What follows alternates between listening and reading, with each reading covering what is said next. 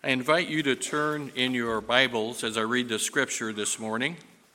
The scripture is in 2 Peter chapter 2, verses 4 through 10.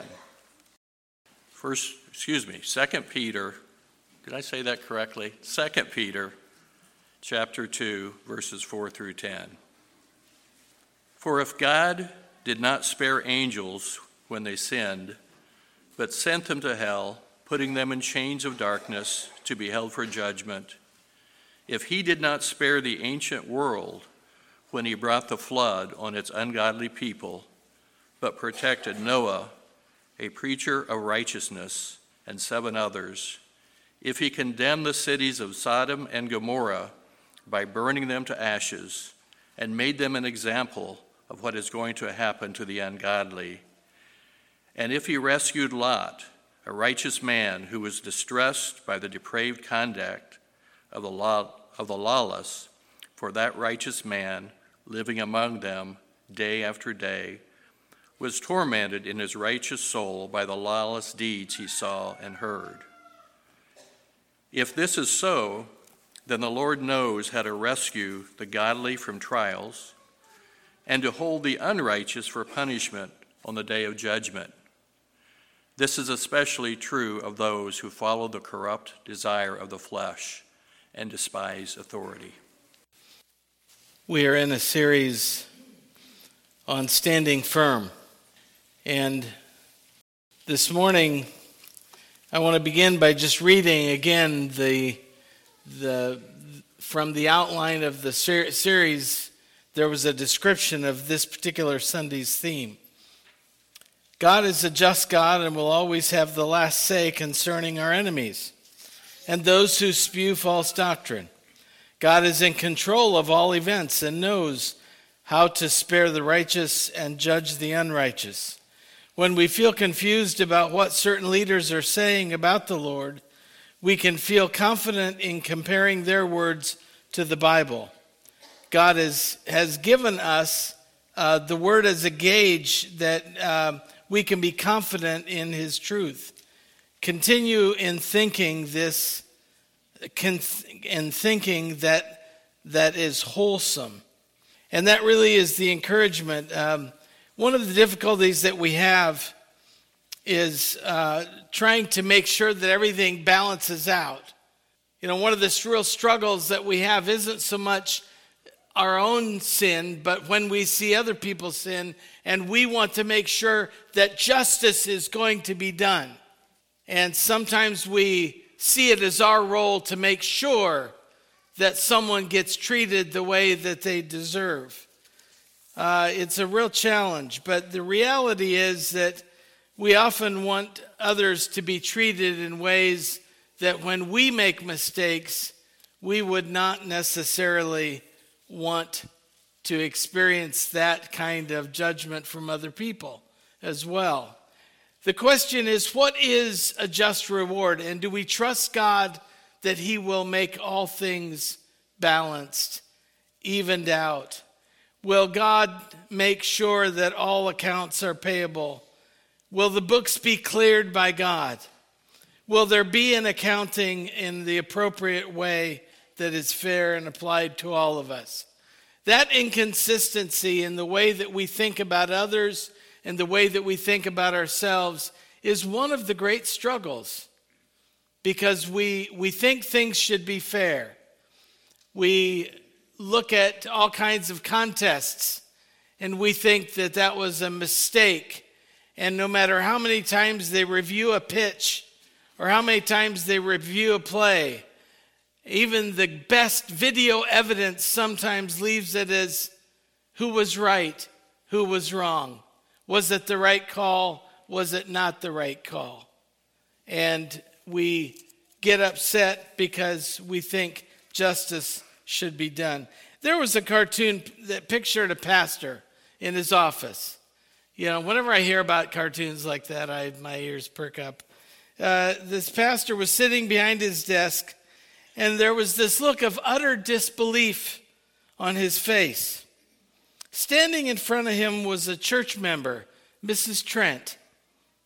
She had just said, According to my horoscope, Pastor, this is a good week to preach against false doctrine. That is us. We are an inconsistent people. We live in an era in which truth is proclaimed as relative, and we end up not being sure about what to believe and what is a lie and what is truth anymore.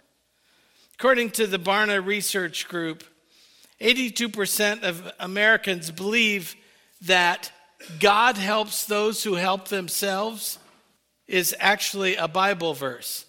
82%. Now, you could say, oh, well, that's the general population. Yeah, well, actually, for those practicing Christians who claim to be practicing Christians, 50% believe that it's a Bible verse. God helps those who help themselves. Well, actually, it's not a Bible verse, in case you didn't know. So maybe there's one thing that you can gain from this morning's lesson is talking about and thinking about what is actually in Scripture and what has been born out of a cultural desire for it to be in Scripture. There's a big difference between those two things. We think that our justice should be in Scripture. We think that we can apply Bible verses to everybody else, but not necessarily to ourselves. There is an incredible amount of increase in the normalization of lying anymore in our culture, in our country. Researcher Brandon Gale has studied this question and found the following from his studies. By the age of 4, 90% of all children have learned to lie. Americans will tell an average of 11 lies a week. In a 10-minute conversation, American adults tell an average of 3 lies. 13% of patients admit that they lie to their physician. Well, I fell, but actually, and this really is true, I fell because I was watching my wife trying to mow around an object, and I tripped over another object. And then she mowed right by me, blowing the grass right into my face. That is not a lie. We'll deal with justice later. Maybe you can help us, counsel us through that. What he was pointing out with all of these, he went on to say that 30% of Americans lie about diet and exercise. American men tell 6 lies a day to their partner, boss, or their colleagues. American women tell 3 lies a day to their partner, boss, or colleagues. 70% of liars admit that they would tell the same lies again. It's become normal. So one of the things that doesn't make sense is we say that we want to stand for God. You know that old song that says, if you don't stand for anything, how does that go? You'll fall for anything. If you don't stand for something, you'll fall for anything, I think is the line from the song. Thank you. And that whole thing is, what do we stand on? What is there to stand on? And it has confronts us with the degree to which we want to change the reality through our own lives internally or to other people. And so we struggle with that. And so when we're on the receiving end of others' sin and deceit, we cry for justice. But when we're committing it, we cry for grace if we're found out. We also have a great need for justice to be done, and we don't want to let people off the hook. We want to make sure that they're getting paid. This is what Peter says, the passage read this morning. He's addressing this issue of justice. He's saying, for if God did not spare the angels when they sinned, but sent them to hell, putting them in chains of darkness to be held for judgment, if he did not, and notice all these ifs, if he did not spare the ancient world when he brought the flood on its ungodly people, if if he condemned the cities of Sodom and Gomorrah and made them an example of what is going to happen to the ungodly, if he rescued Lot. So it isn't just if someone fails, it's also if someone stands firm, also God has a promise. You will stand and you will be rescued and you will be empowered and you will be covered under my wings. And so in verse 9, he said, if this is so, then the Lord knows how to rescue the godly from trials, hold the unrighteous for punishment on the day of judgment. This is especially true for those who follow the corrupt desire of the flesh and despise authority. So, I don't know if you're with Mrs. Trent in following the horoscope. If you do, I would say maybe the scripture could be a better read for your day than that. But Isaiah, let's just look at a couple of passages that make this clear. So what I want to establish here, first of all, is to make it clear that God's got this. God's going to take care of it. And our job is to be able to trust and put faith that God will deal with it in the right way, in the right time. Isaiah 28:17. Judgment also will I lay on to the line, and righteousness to the plummet. And the hail shall sweep away the refuge of lies, and the waters shall overflow the hiding place. 2 Chronicles 20. You will not have to fight this battle, God said.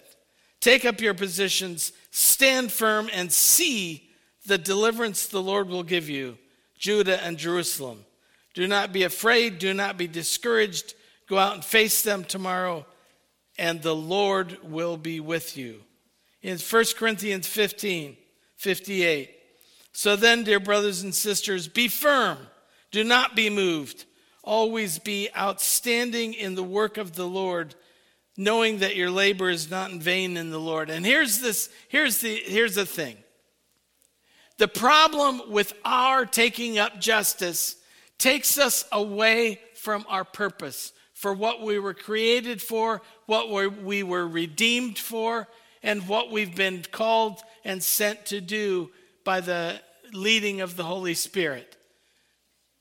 The problem of holding on to vengeance and a vengeful spirit, of holding on to making sure every one of you gets exactly what you deserve, and it's my job to make sure you get it, is the primary thing it does. So we talk about this standing firm. It's not just standing, it's actually moving. There's basically three things. And let me tell you this. How many of you have ever seen a child learn to walk? Have you ever seen that? How many here? Probably most of you. How many of you have ever seen that child walk before they stand? Anyone? What miracle you have to come up and tell us about? No child walks before they learn to stand. And so spiritually, we're called to stand on God's word, to stand on God's love, to stand on God's teaching and his leading, his guiding, to stand on the reality of God proclaiming again and again and again, even through Christ. He did before Christ, he did through Christ, he has through the Holy Spirit, that we will have victory over anything. Now, that's a word that we need today, because everything is so negative. These last 5 years have been a challenge to the church. Well, people are leaving the church. Well, the church is irrelevant. Well, the church is a dying thing. Well, community isn't anymore. Well, I'm here to say and proclaim today, not for those of us who are going to stand on God's word. We're going to hold together, we're going to bind our hearts together, and we're going to do what God calls us to do in this world. And we do it through our ministries. We do it through our care of each other. We do it through our visitation. We do it through our wiffle ball games. We do it through our movie nights. We do it through singing. We do it through praising. We do it through clapping for each other. And we do it for, we just clap. Let's clap for our staff all again.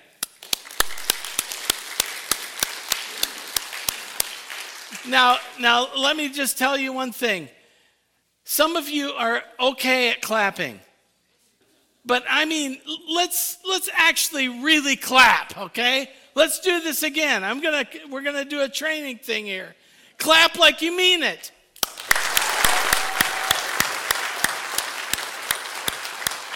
Okay. Now that's the energy that God's calling for. He doesn't want us doing half-hearted things. Well, I guess I could go do it. Well, I guess, I think I could get it done. Well, I'm not sure. It won't be any good, but I'll try it. Well, I'm going to drywall. I'm going to be a mudder. I'm going to go up there and try to slap some mud on, which, by the way, Rich, don't ever have me help you mud. You'll have more on you than on the wall, I'm telling you. We don't approach things halfway. This is what God is basically saying to us all throughout his word. These scriptures call us to stand firm and strong, because it's only by standing strong that we're able to actually then move step by step in a direction. And for us as a church, for all of the churches across this country, a church loses that, and you might as well close your doors. We've got a destination. And here's the other part of that analogy. What is the thing that children who have just learned to stand and now have learned to walk, where are they going? Anyone? What's the first place they're going to go to? A parent, right? They're going to take steps. And sometimes you watch a parent backing up. How cruel is that? It's like I got one step. What, you're backing up away from me? I got to take another one and another. But some of the first walks that children make are to their parents. That's walking with a purpose. It's not just saying, hey, I can walk, I'm great. It's no, I'm going to be walking where, and that's something spiritually we need to learn. That we don't just stand firm because, yeah, we're good, we're righteous, we're tough, we'll make it, we're stoic. No, we stand firm in order to be able to then move in the steps of the Holy Spirit toward a purpose that God has for us. That is true individually, it's true corporately, it's true in every single way. People can walk all over the place, but if they have no purpose or destination for their walk, if any athlete or any musician ever said, well, I want to keep getting better, but I'll just keep trying on my own. I'll keep trying. And I get no instruction. I get no coaching. You're just kind of making it up and struggling. But you get coaching and you get specific instruction. Do this in a particular play. Do this as you move your fingers on the instrument. And as you do this, work at this form. All of those kinds of ways are instructing us to be able to work with a better purpose and a sharper purpose and a sharper focus. And so this idea that Peter is calling the people in this day, in the light of the persecution of the Roman government, he's calling them to basically make a choice to begin by standing. And so we have really three choices to be able to overcome the world. Choose who you will stand on, the truth, belief in God. Number two, choose who you will follow, which is our practice. What do we live? And that we're called to live like Jesus. And third, choose who you will serve. What is the purpose? What are you going for? What is the direction that you want to go in? If you want to go in that direction, then take these steps toward that and be intentional about that. We've got to also choose not to waver in that. And we've seen that. When you see a child teeter, they start to walk, but then you can see the doubt go across their face.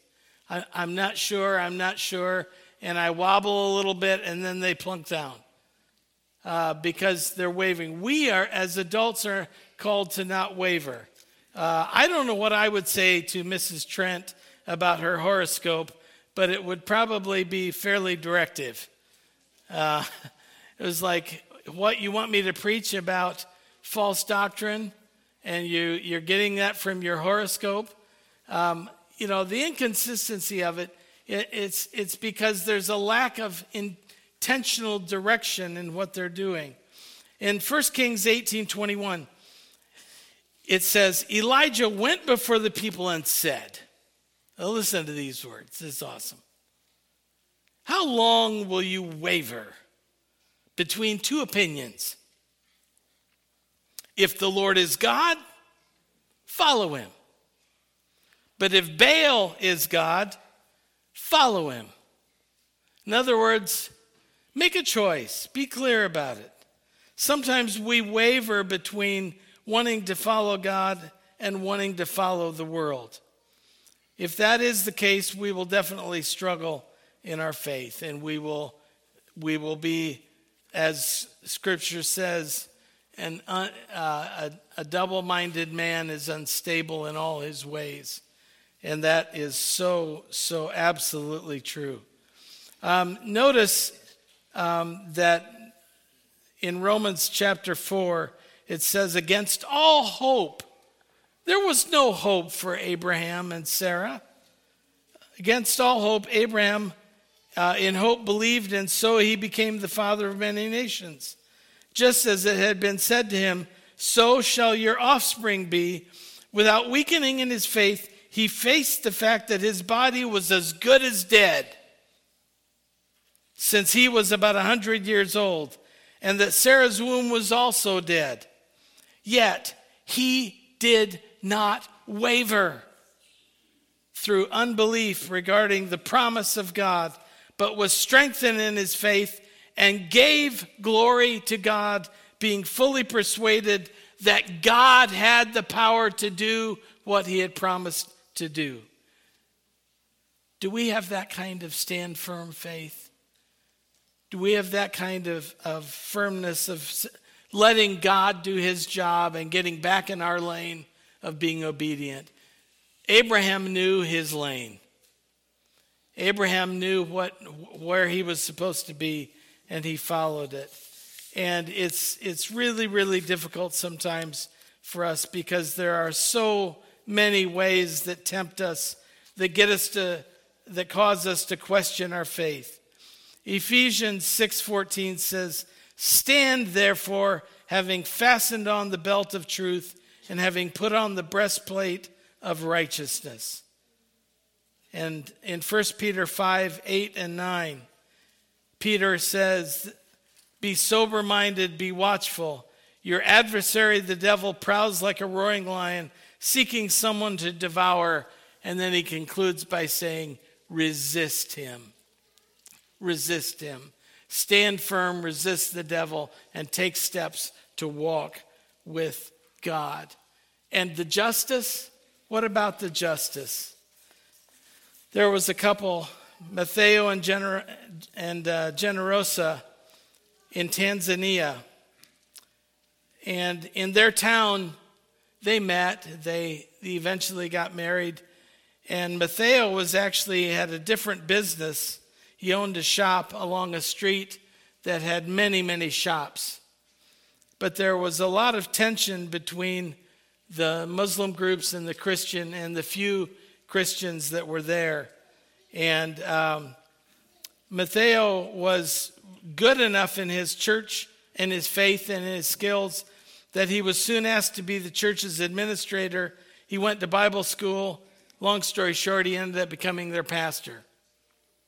Well, as you can tell, in many cases where there's a lot of violence and lack of trust in the Muslim Christian communities jointly, there was in their town, the town of Gaza. And there had been a growing sense of violence between the two groups, and it was getting worse. And Matteo continued to teach the Word of God, and he was strong, but the Muslims tried to force a legal requirement about killing animals. And it was getting very heated in some of the debates. And there was a politician at the time that decided to make it a law against slaughtering animals.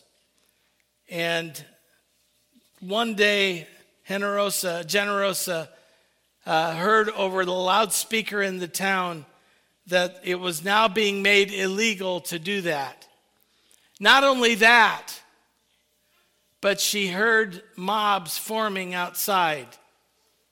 And all she could do was pray when her husband, the pastor, Matteo, was in the middle of the street and a mob came and attacked him because he was accused falsely, but accused of killing an animal, which he had not done.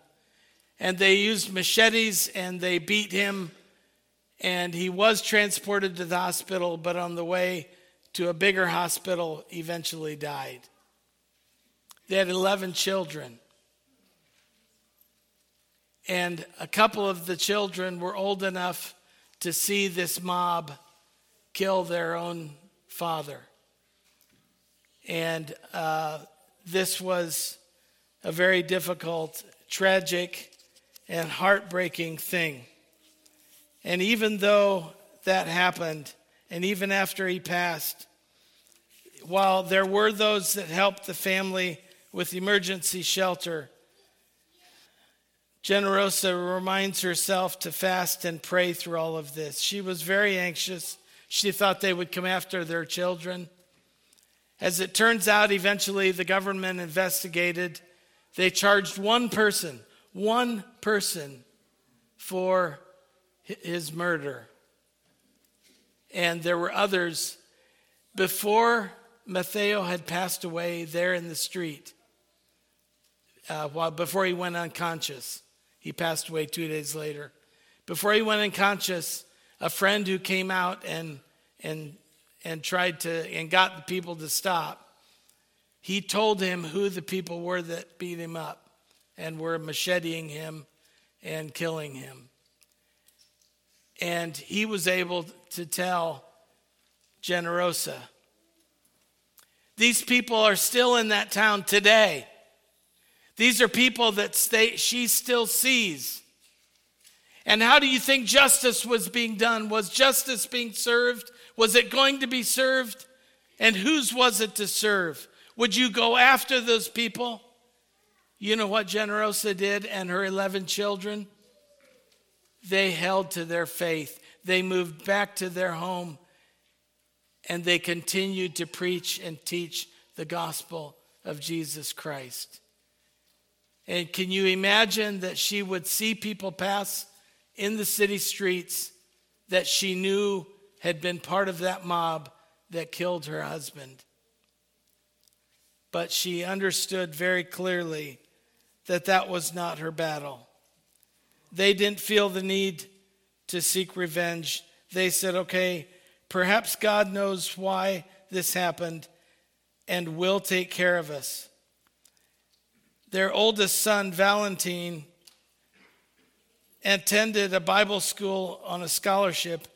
After graduating, he decided to live and work where he could help support his mother and siblings there in the very town, teaching and serving and representing someone with a faith that not even taking a life could take that away.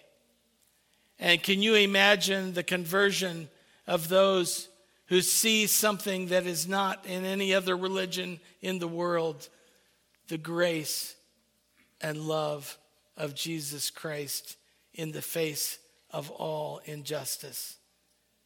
That's what Jesus did on the cross when he said to the repentant sinner beside him, "Today you will be in paradise." God gives us grace. We need to give ourselves the grace that Jesus has already given to us. We need to not suddenly feel loving. We are going to be humiliated, broken, beat up, put down, attacked, humiliated by this world. But we know that we will have victory. Let's stand firm and not be shaken.